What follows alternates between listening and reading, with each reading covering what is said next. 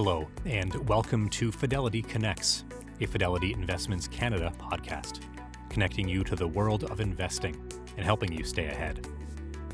Portfolio manager Joe Overdevest joins us today to discuss the Canadian equity market across sectors, as well as providing an update on Fidelity Global Natural Resources Fund. Joe co-manages Global Natural Resources alongside Darren Lekekirker and is also sub-portfolio manager on Fidelity Canadian Asset Allocation Fund and Fidelity Inflation Focused Fund. With host Pamela Ritchie today, Joe shares what he is seeing during this earnings season, which includes a look at the possible direction for valuations, as well as both oil and natural gas prices. Joe reiterates the Fidelity research process and how high-quality companies are identified and chosen for his funds. Joe also touts the benefits of compounding over time. Also today, among other topics, Joe reflects on inflation, energy, lithium, copper, and how nuclear factors into the overall energy discussion. He'll also share what his top questions are for CEOs in his upcoming trips to both Texas and Alberta. Today's podcast was recorded on May 3rd, 2023. The views and opinions expressed on this podcast are those of the participants and do not necessarily reflect those of Fidelity Investments Canada ULC or its affiliates. This podcast is for informational purposes only and should not be construed as investment, tax, or legal advice. It is not an offer to sell or buy, or an endorsement, recommendation, or sponsorship of any entity or security cited. Read a fund's prospectus before investing. Funds are not guaranteed. Their values change frequently, and past performance may not be repeated. Fees, expenses, and commissions are all associated with fund investments.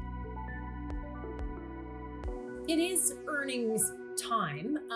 What do you say to investors that, it's fair to say a lot of people have a little bit of the nerves going on these days? No, I think we're all sympathetic, Pamela. And that the biggest thing with investing, though, is often people get fretted about what exact point you want to enter. They always want 5-10% cheaper. And when you look over time, compounding in great companies or just compounding in the market, it's less about that exact 5 or 10% lower. It's really that you own a great company with a strong return on equity, as a great business, and the benefit of compounding over time usually erases exactly the noise of where you start at. And so often in these times, which we'll talk about, there is some headwinds for sure, but usually with these times, great companies become bigger companies and better companies. They take advantage of it. They make acquisitions. They invest for the future. In particular, right now, private equity is pulling back. So a lot of the M&A potential for some of these companies with a great balance sheet has gotten better, and especially with credit being tougher to find and more costly. That's so interesting, as you say, this discussion of scale in markets where things are a bit tricky and the cost of capital has gone up. Let's just go over sort of the sectors that you look at across Canada. The cost of capital has gone up, obviously. Give us a bit of the lay of the land. We've been watching this over the last year. Where do a lot of sectors, or is it a sector story? Is it really a company specific story at this point, would you say? Well, I think the cost of capital is probably affecting more the financials and just highly levered companies. So, the financials, I'm sure it's on everyone's minds with the banking sector, right? So when you have the cost of financing going up, it just in general, you see banking globally, they're lending a little less. And in some cases, the debate is the credit being tougher to find almost is doing some of the work of the Fed because it's pulling back on lending, which actually, dampens economic growth. And so I think what's unique, and, we'll bring this up, is obviously regional bank crisis, what's going on in the U.S. And, sometimes you might say, well, does that help or hurt our Canadian banks? And, I think obviously is that what's unique about banking industry is they're all interconnected, right? So when a competitor doesn't do well, depending on how big a size they are, it does affect you. Whereas normally like if a rail doesn't do well, the other rail benefits, they get the business. When a bank doesn't do well and it's a major size, guess what? Everyone in the ecosystem, because they all lend to each other, starts pulling back because all of a sudden the funding becomes a little tougher, and the knock-on effect is usually slower economic growth. So I think lending in general being tighter is a headwind, in particular for the banks. Okay. And then there's sort of that story that you hear, well, because we only have 5 or 6, depending on how you want to look at, they're just more regulated. It's a more regulated system. It's got more of a Fortress Canada feel. Just kind of discuss that in light of, again, the year we've had in terms of interest rate rises. Yeah, I think definitely you can see the benefit of how we're regulated here in Canada when you look at the regional banks, especially in the U.S. Very different rules, and some of those rules are now being talked about the Wall Street Journal why these banks are failing. And definitely their Canadian banks have a lot more rules of what they have to show essentially investors of mark-to-market accounting. And here's our balance sheet in very real time when they report. I think what's happening though with the Canadian banks in general is that right now is that it's not really a balance sheet issue. We're watching very closely probably commercial real estate, but really is just an earnings slowdown potential. If you have credit being tougher, you have mortgage rates going higher, mortgage or loan growth is slowing a little bit on the margin. Even just some of their businesses, wealth management, investment banking, slowing a little bit. So we're seeing definitely some headwinds on the earnings side, but themselves generally pretty good, very good balance sheets. But probably you're seeing some maybe degradation or at least headwinds for them on the earnings side. When you listen to some of the Canada's earnings season is slightly different calendar to the US, but what's okay on the earnings front? What when you sort of see and listen to the comments and obviously look at the results, like what are you okay with? It's maybe a tricky time. So what holds up? Look, I think earnings season right now, you're feeling, when you talk to CEOs, and we often talk to them on the public calls and hear from the public calls and talk to them afterward, it's a subdued environment.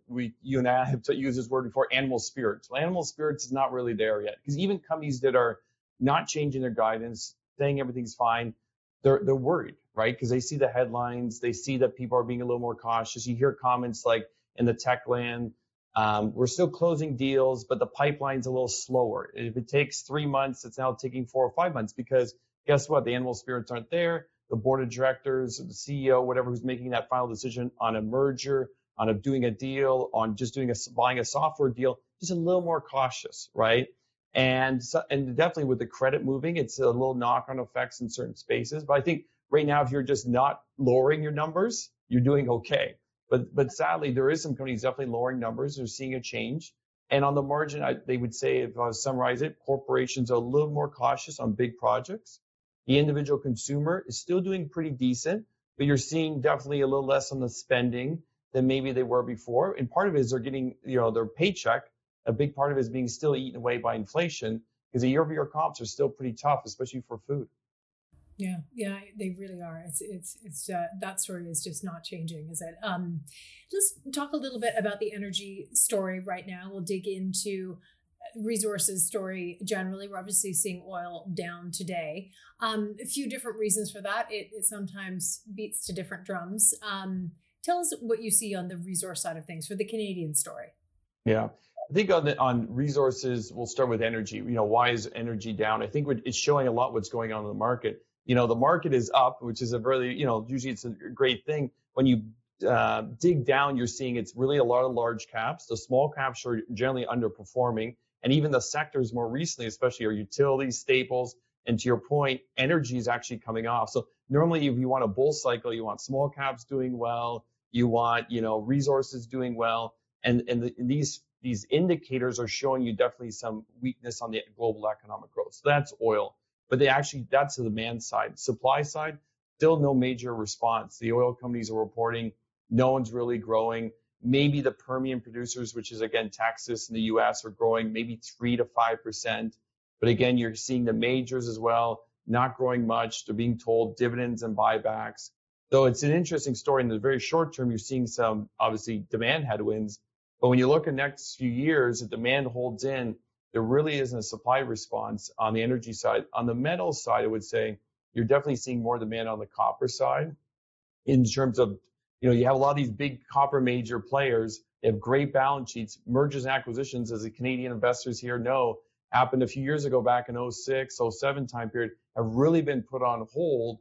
And there's definitely a demand for copper and nickel in particular because of, the transition for energy. The recipe is there for more mergers and acquisitions for sure. Well, so let's bring the cost of capital into some of those stories. So getting things out of the ground, in this case, we're talking about metals and mining, it's going to go up. How are suppliers to the overall story for metals and mining? I think we've heard from a couple of big resource firms recently. Like, what is the story there for them? What are they grappling with? They're still grappling with inflation. Inflation with people or just getting goods and equipment is still up year over year. So that's still tough. I think the biggest thing that, if you actually talk to them, they feel that's maybe more transitory is just the structural issues or if secular issues is governments. When you look you pull a world map out and you say, okay, where are we going to grow copper? Some of those regions are not very politically friendly to you coming in.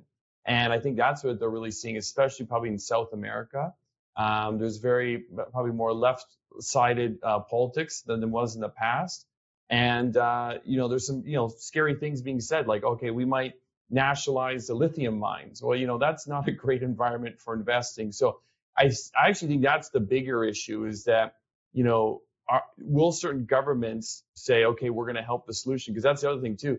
A lot of these solutions are not in North America. Well, North America wants copper, wants nickel, and they're not there. So, how are you going to help them? And like, what benefit do you have unless you get some taxes? But maybe you say, you know what? No offense, that's your problem. We're not going to try to help you electrify the grid.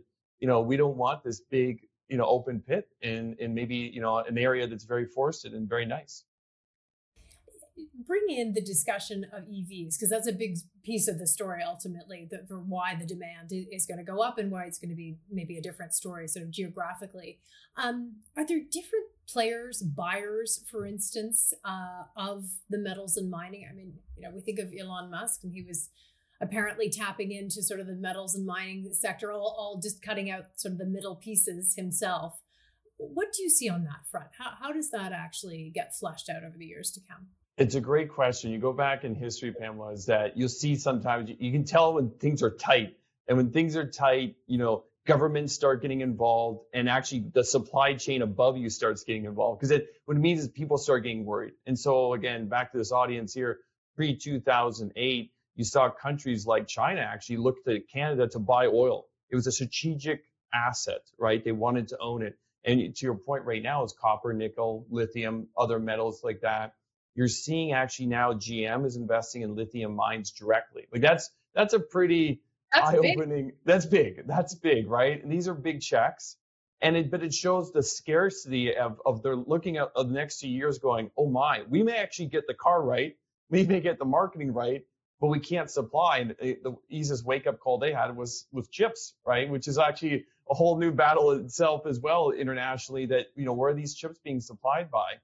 And so I do think that, the Teslas of the world, the GMs of the world, whoever it may be, I think are looking more down the chain. And that's really interesting because usually that brings down actually your cost of capital because now it's someone who's that desperate.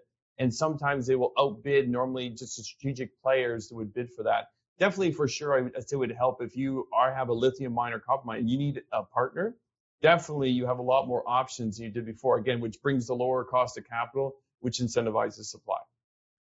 So tell us just a little bit, it's going a bit far out perhaps into the future, but just sort of get a sense of what valuations may do, or at least the directions they might go in, if there are different types of demands put on the mines, those that are running the mines, the producers, if they've got different bedfellows, if you will, how does that change the valuation picture, or how could it change the valuation picture?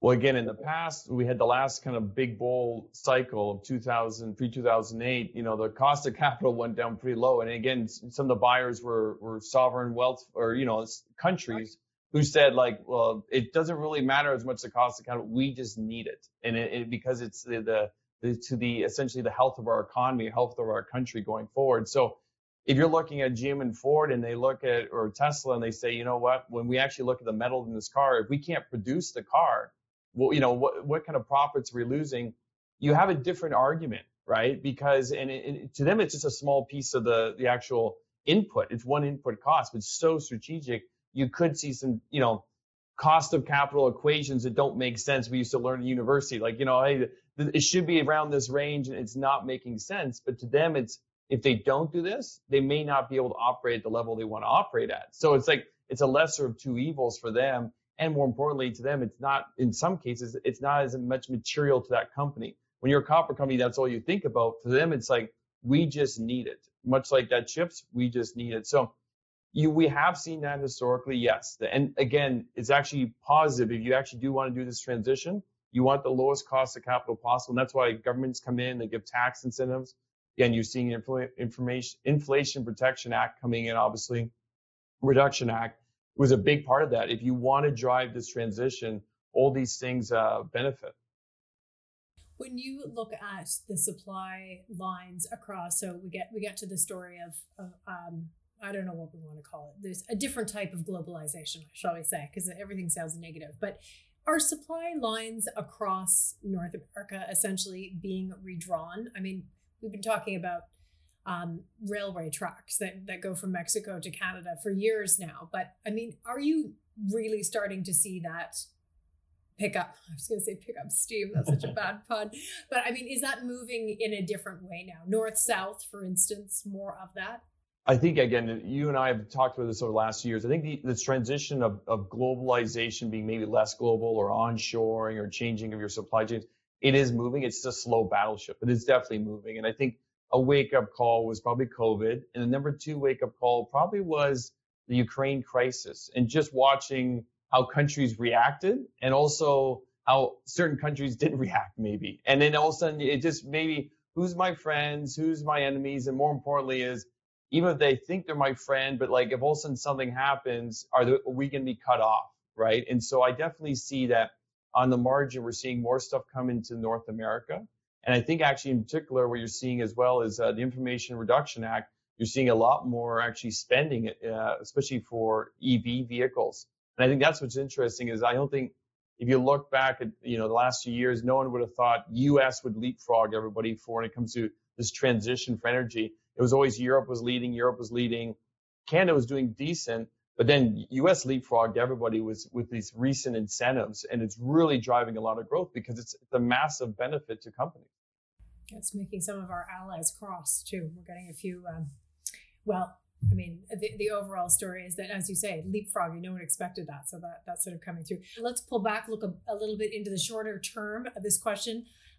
Joe, what do you see for oil and natural gas prices for the balance of this year? Yeah, I think oil is the biggest linchpin will be demand. It's not really a supply issue, but we're seeing slower demand. I mean, we have to respect that, global GDP is under pressure and essentially almost the central bankers on the world, they can't really say this in blunt terms. They want it, to come down a little bit because if you want to fight inflation, the big buckets, of course, have been supply chain, commodities, and labor. Well, the first two are coming off. The labor is the toughest thing. You need to slow GDP growth, and oil is essentially just like any other commodity, very much driven by that. I would say oil, the supply demand, though, is tighter, it looks like, than natural gas. For this audience here, natural gas definitely looks looser. We look at the actual supply, that especially in North America, historically, it's very high. And so what happens with natural gas, a unique commodity, is that we actually run out of storage. When oil, we have too much, we just send it on ships and we go somewhere else. But gas actually has what they call LNG is maybe the only outlet. And so usually if you get to essentially probably fall time and you're at full capacity, hypothetically, that's where, you and I have done these calls. You see these weird prices like natural gas will go to zero. Now it will be temporary, but it shows that the problem when you have too much supply, which we generally have more supply of natural gas than we do oil. Yeah, fascinating. Okay. So again, following up with metals in demand and short supply, now are commodities a good alternative investment? Alternative investment, I guess, is again. That can mean a few different things. It can be a few different things these days. I would say that, when we look at maybe assets, I think what you're trying to, this person's trying to ask is, how's the secular supply demand as opposed to maybe just, the cyclical. Cyclical, copper can go up and can go down. We all know that. But yes, when you look at the next few years, there's definitely some secular argument. And I think, to be honest, one of the biggest things would be, what if somehow technology changes? Because that's what changed in oil. It looks secularly really tight.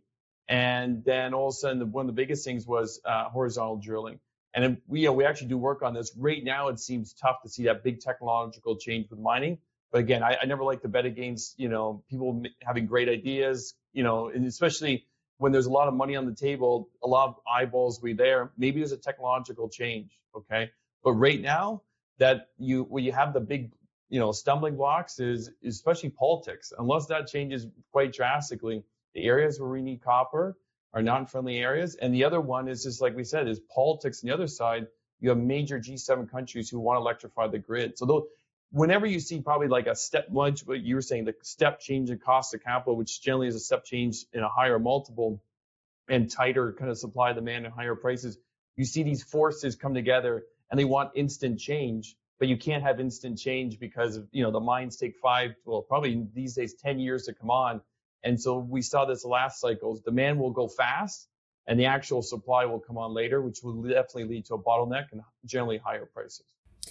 You mentioned the Permian, I think, earlier, and you're going to meet CEOs in Texas, or I think you told me. Yes. So you and I in our conversation, I'm going to Texas to meet CEOs from the big ones to the little ones. End of May in Calgary. What's your top question?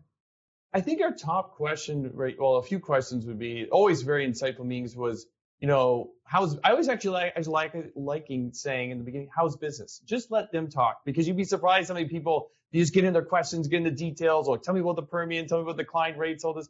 And you just, this is a CEO or CFO you're giving you an hour of their time, let them answer, because you'd also be surprised how they answer. And they could say, Pamela, fine. And just like lean back and stare at you. Okay, that's a body read that maybe things aren't fine. Or they just talk like, oh, I'm super excited about this expiration here. This here is, we're doing so well in terms of execution. Let them talk. But when we get into nitty gritty, probably one of the biggest things is capital allocation. A lot of these oil companies have probably 7 to 12 to 15% free cash yield. That's the amount of cash divided by the market cap coming to them. So what do they do with it? Dividends and buybacks. Because this is the part of the cycle where potentially mergers and acquisitions happen. And you'll see some companies who will do smart deals and some will not. And they'll destroy, capital. And so, then you dig into, okay, if you do a deal, what are your hurdle rates? What do you want to get to? Is, something strategic you're missing? Is there an asset you're missing? Just trying to understand, again, how they think would be very important. And I think lastly is politics. I think it's very important, too, to hear, how are they feeling? Are they feeling comfortable about growing in what regions in the U.S. or in Canada? Because I think that's a big stumbling block right now. So capital allocation and what they're viewing of political safeness in certain regions. Yeah, that's fascinating. Okay, so we'll have to catch up with you after your trip with some of the responses or whatever you can share with us. You mentioned, so we went through financials and then mentioned a bit on real estate. Can we come back to the real estate question? I see conflicting messages regarding real estate. What are your views on this sector? I think, I'll do both. Real estate, probably people are asking about is like Canadian real estate or homes, which actually drives more, the Canadian banks, in particular in our Canadian economy. I think that is interesting in that you can see, what the central bankers, of course, in Canada versus the Fed, they paused early. And actually we're seeing is more activity. As soon as they paused, people felt comfortable and there was a little more activity. Obviously, price adjusts because of our cost of capital. Mortgages in particular have gone up. The prices adjust, activity's lower, but it's actually picking up a little bit. Now, again, I would say that I think we just have to, have some caution. There's a big move in rates in terms of magnitude and speed in North America, especially in Canada. And these rates in particular reset every 5 years. That's a headwind for the Canadian consumer and a knock-on effect for the Canadian mortgages. But the biggest thing that's, one of the biggest things is still immigration. It's very, very strong in Canada. It's a big driver of it. When Canadians talk about the Canadian REITs, which is actually more industrial, office and retail, you're definitely some headwinds. Office is still some interesting things. You have a lot of people who put a lot of debt on some of these offices. And again, we talk about secular trends. One of the secular trends, I'm in the office today, but guess what? A lot of people in Toronto are not on a 5-day week basis. And so that's a secular trend. And then that was not underwritten when they did these loans, right? It was underwritten at a different time. And again, that's the tough thing too. You underwrite something forever and all of a sudden a secular change happens. It can be very pragmatic. And so, or problematic. I would say on the REITs in general, though, the other thing you have to watch is their cost of capital is going up. And so when you talk to the REITs, they're not feeling as comfortable as they were before because everyone's just trying to figure out what are the actual values because cost of capital went up so high that you're actually seeing transactions almost, pause in a major effect, figuring out price discovery. So interesting, the price discovery story right now. And again, what it is after, some will say there were bubbles in the market for a long, long time. So what is going back to the interest rate story, Canada pausing a little earlier, the discussion around that is where you kind of end up with inflation. And I guess just ask your views on inflation and then ultimately what that means. I mean, does inflation get down as far as it needs to? Yeah. I think, again, we've had some great speakers on, like Jeff Moore and such like that, explaining obviously that, the first drop down is, I think he used the green slopes is the easiest part of inflation, right? And, it's 200 basis points, 100 basis. Those are like the first few are easier. We can, again, the big buckets, you got, commodities, you have supply chain. Those are kind of like, a lot of those are getting better. The labor is the toughest one. And where we are right now is the toughest part. And I think Canada's paused early. The Fed obviously will make their decision. And I think this is the tough thing is the market wants to see pause and then cuts. Because if the market loves cuts, but that's where it could be like we pause and the market maybe potentially the big debate will be how long do they pause, right? Because if all of a sudden inflation is still sticky, especially labor, and again, labor, one of the toughest things is stats will show it's tougher to find people, right? So you have one bucket that's driving is that the labor participation rate has changed the last few years. There's less people in the workforce. So that's not a good thing for that stickiness of inflation. And number two is you look at all these numbers, but we take a step back, there's still human beings hiring these people and they have emotions. And they just went through the last 3 years, they couldn't find people, right? And that was like, think of like Tim Hortons had to cut their hours. So think of how much revenue you're losing because you can't keep the store open or the restaurant open.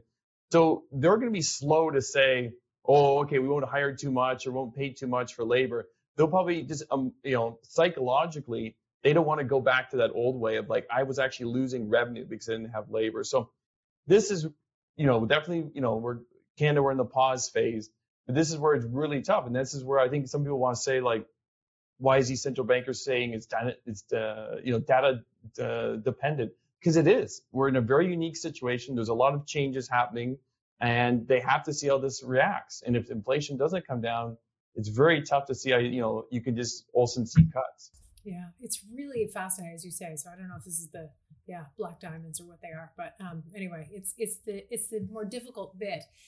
You started out telling us, just reminding us that sort of the compounding story often doesn't have a lot to do with the timing. And a lot of people are concerned about the timing right now. So I wonder if we just go back to that and remind us about good, bigger companies and essentially if that's how you position. Yeah, I think you look at the best of breed, and that's the thing too. We as investors, at least on behalf of our clients, we're trying to own the best companies. We're not trying to own the market. And so again, we've reviewed some of these sectors. Some of these sectors will see headwinds. Some of the companies within each sector will do well, and some will do poorly. Again, when you look back, you usually see some great opportunities. And if you look back, even long charts of the market, or even long charts of individual stocks, it's tough somebody to say like, oh, I forgot there was that noise, that issue, that there, and you get compounding. Usually time is on your side, but a lot of times people will fret and stress, which is for obvious reasons. But you make sure you don't lose the opportunity. That what is your ultimate goal? If it's a compound capital, puts time on your side. So, Joe, is there an opportunity for stranded, that's an interpretation, but stranded energy sources in Canada to get to market? And they're putting in parentheses, i.e. hydro in Northern Ontario. Do you hear more about this? Is this a time for these types of projects to be built? I think, it's interesting that the governments want to incentivize this. So if this is the time to do it, and maybe your project didn't make sense economically before, this is the time potentially you could add some more incentives, especially if it's green, especially if it's friendly. Again, you and I have been talking about this. I'll even throw in another one, nuclear.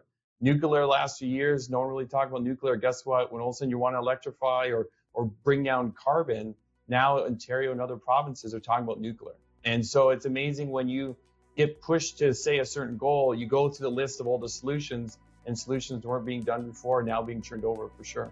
Yeah, so time to be looking for opportunities. Joe Overdevest, thank you for sharing your time with us and taking us through what everyone needs to know sort of in this landscape and the timing and no timing and what a long time horizon can do. Thanks for your time. Thanks a lot, Pamela. Thanks for listening to the Fidelity Connects podcast. If you haven't done so already, please subscribe to Fidelity Connects on your podcast platform of choice. And if you like what you're hearing, leave a review or a 5-star rating. You can visit fidelity.ca for more information on future live webcasts, and don't forget to follow Fidelity Canada on Twitter. Thanks again. See you next time.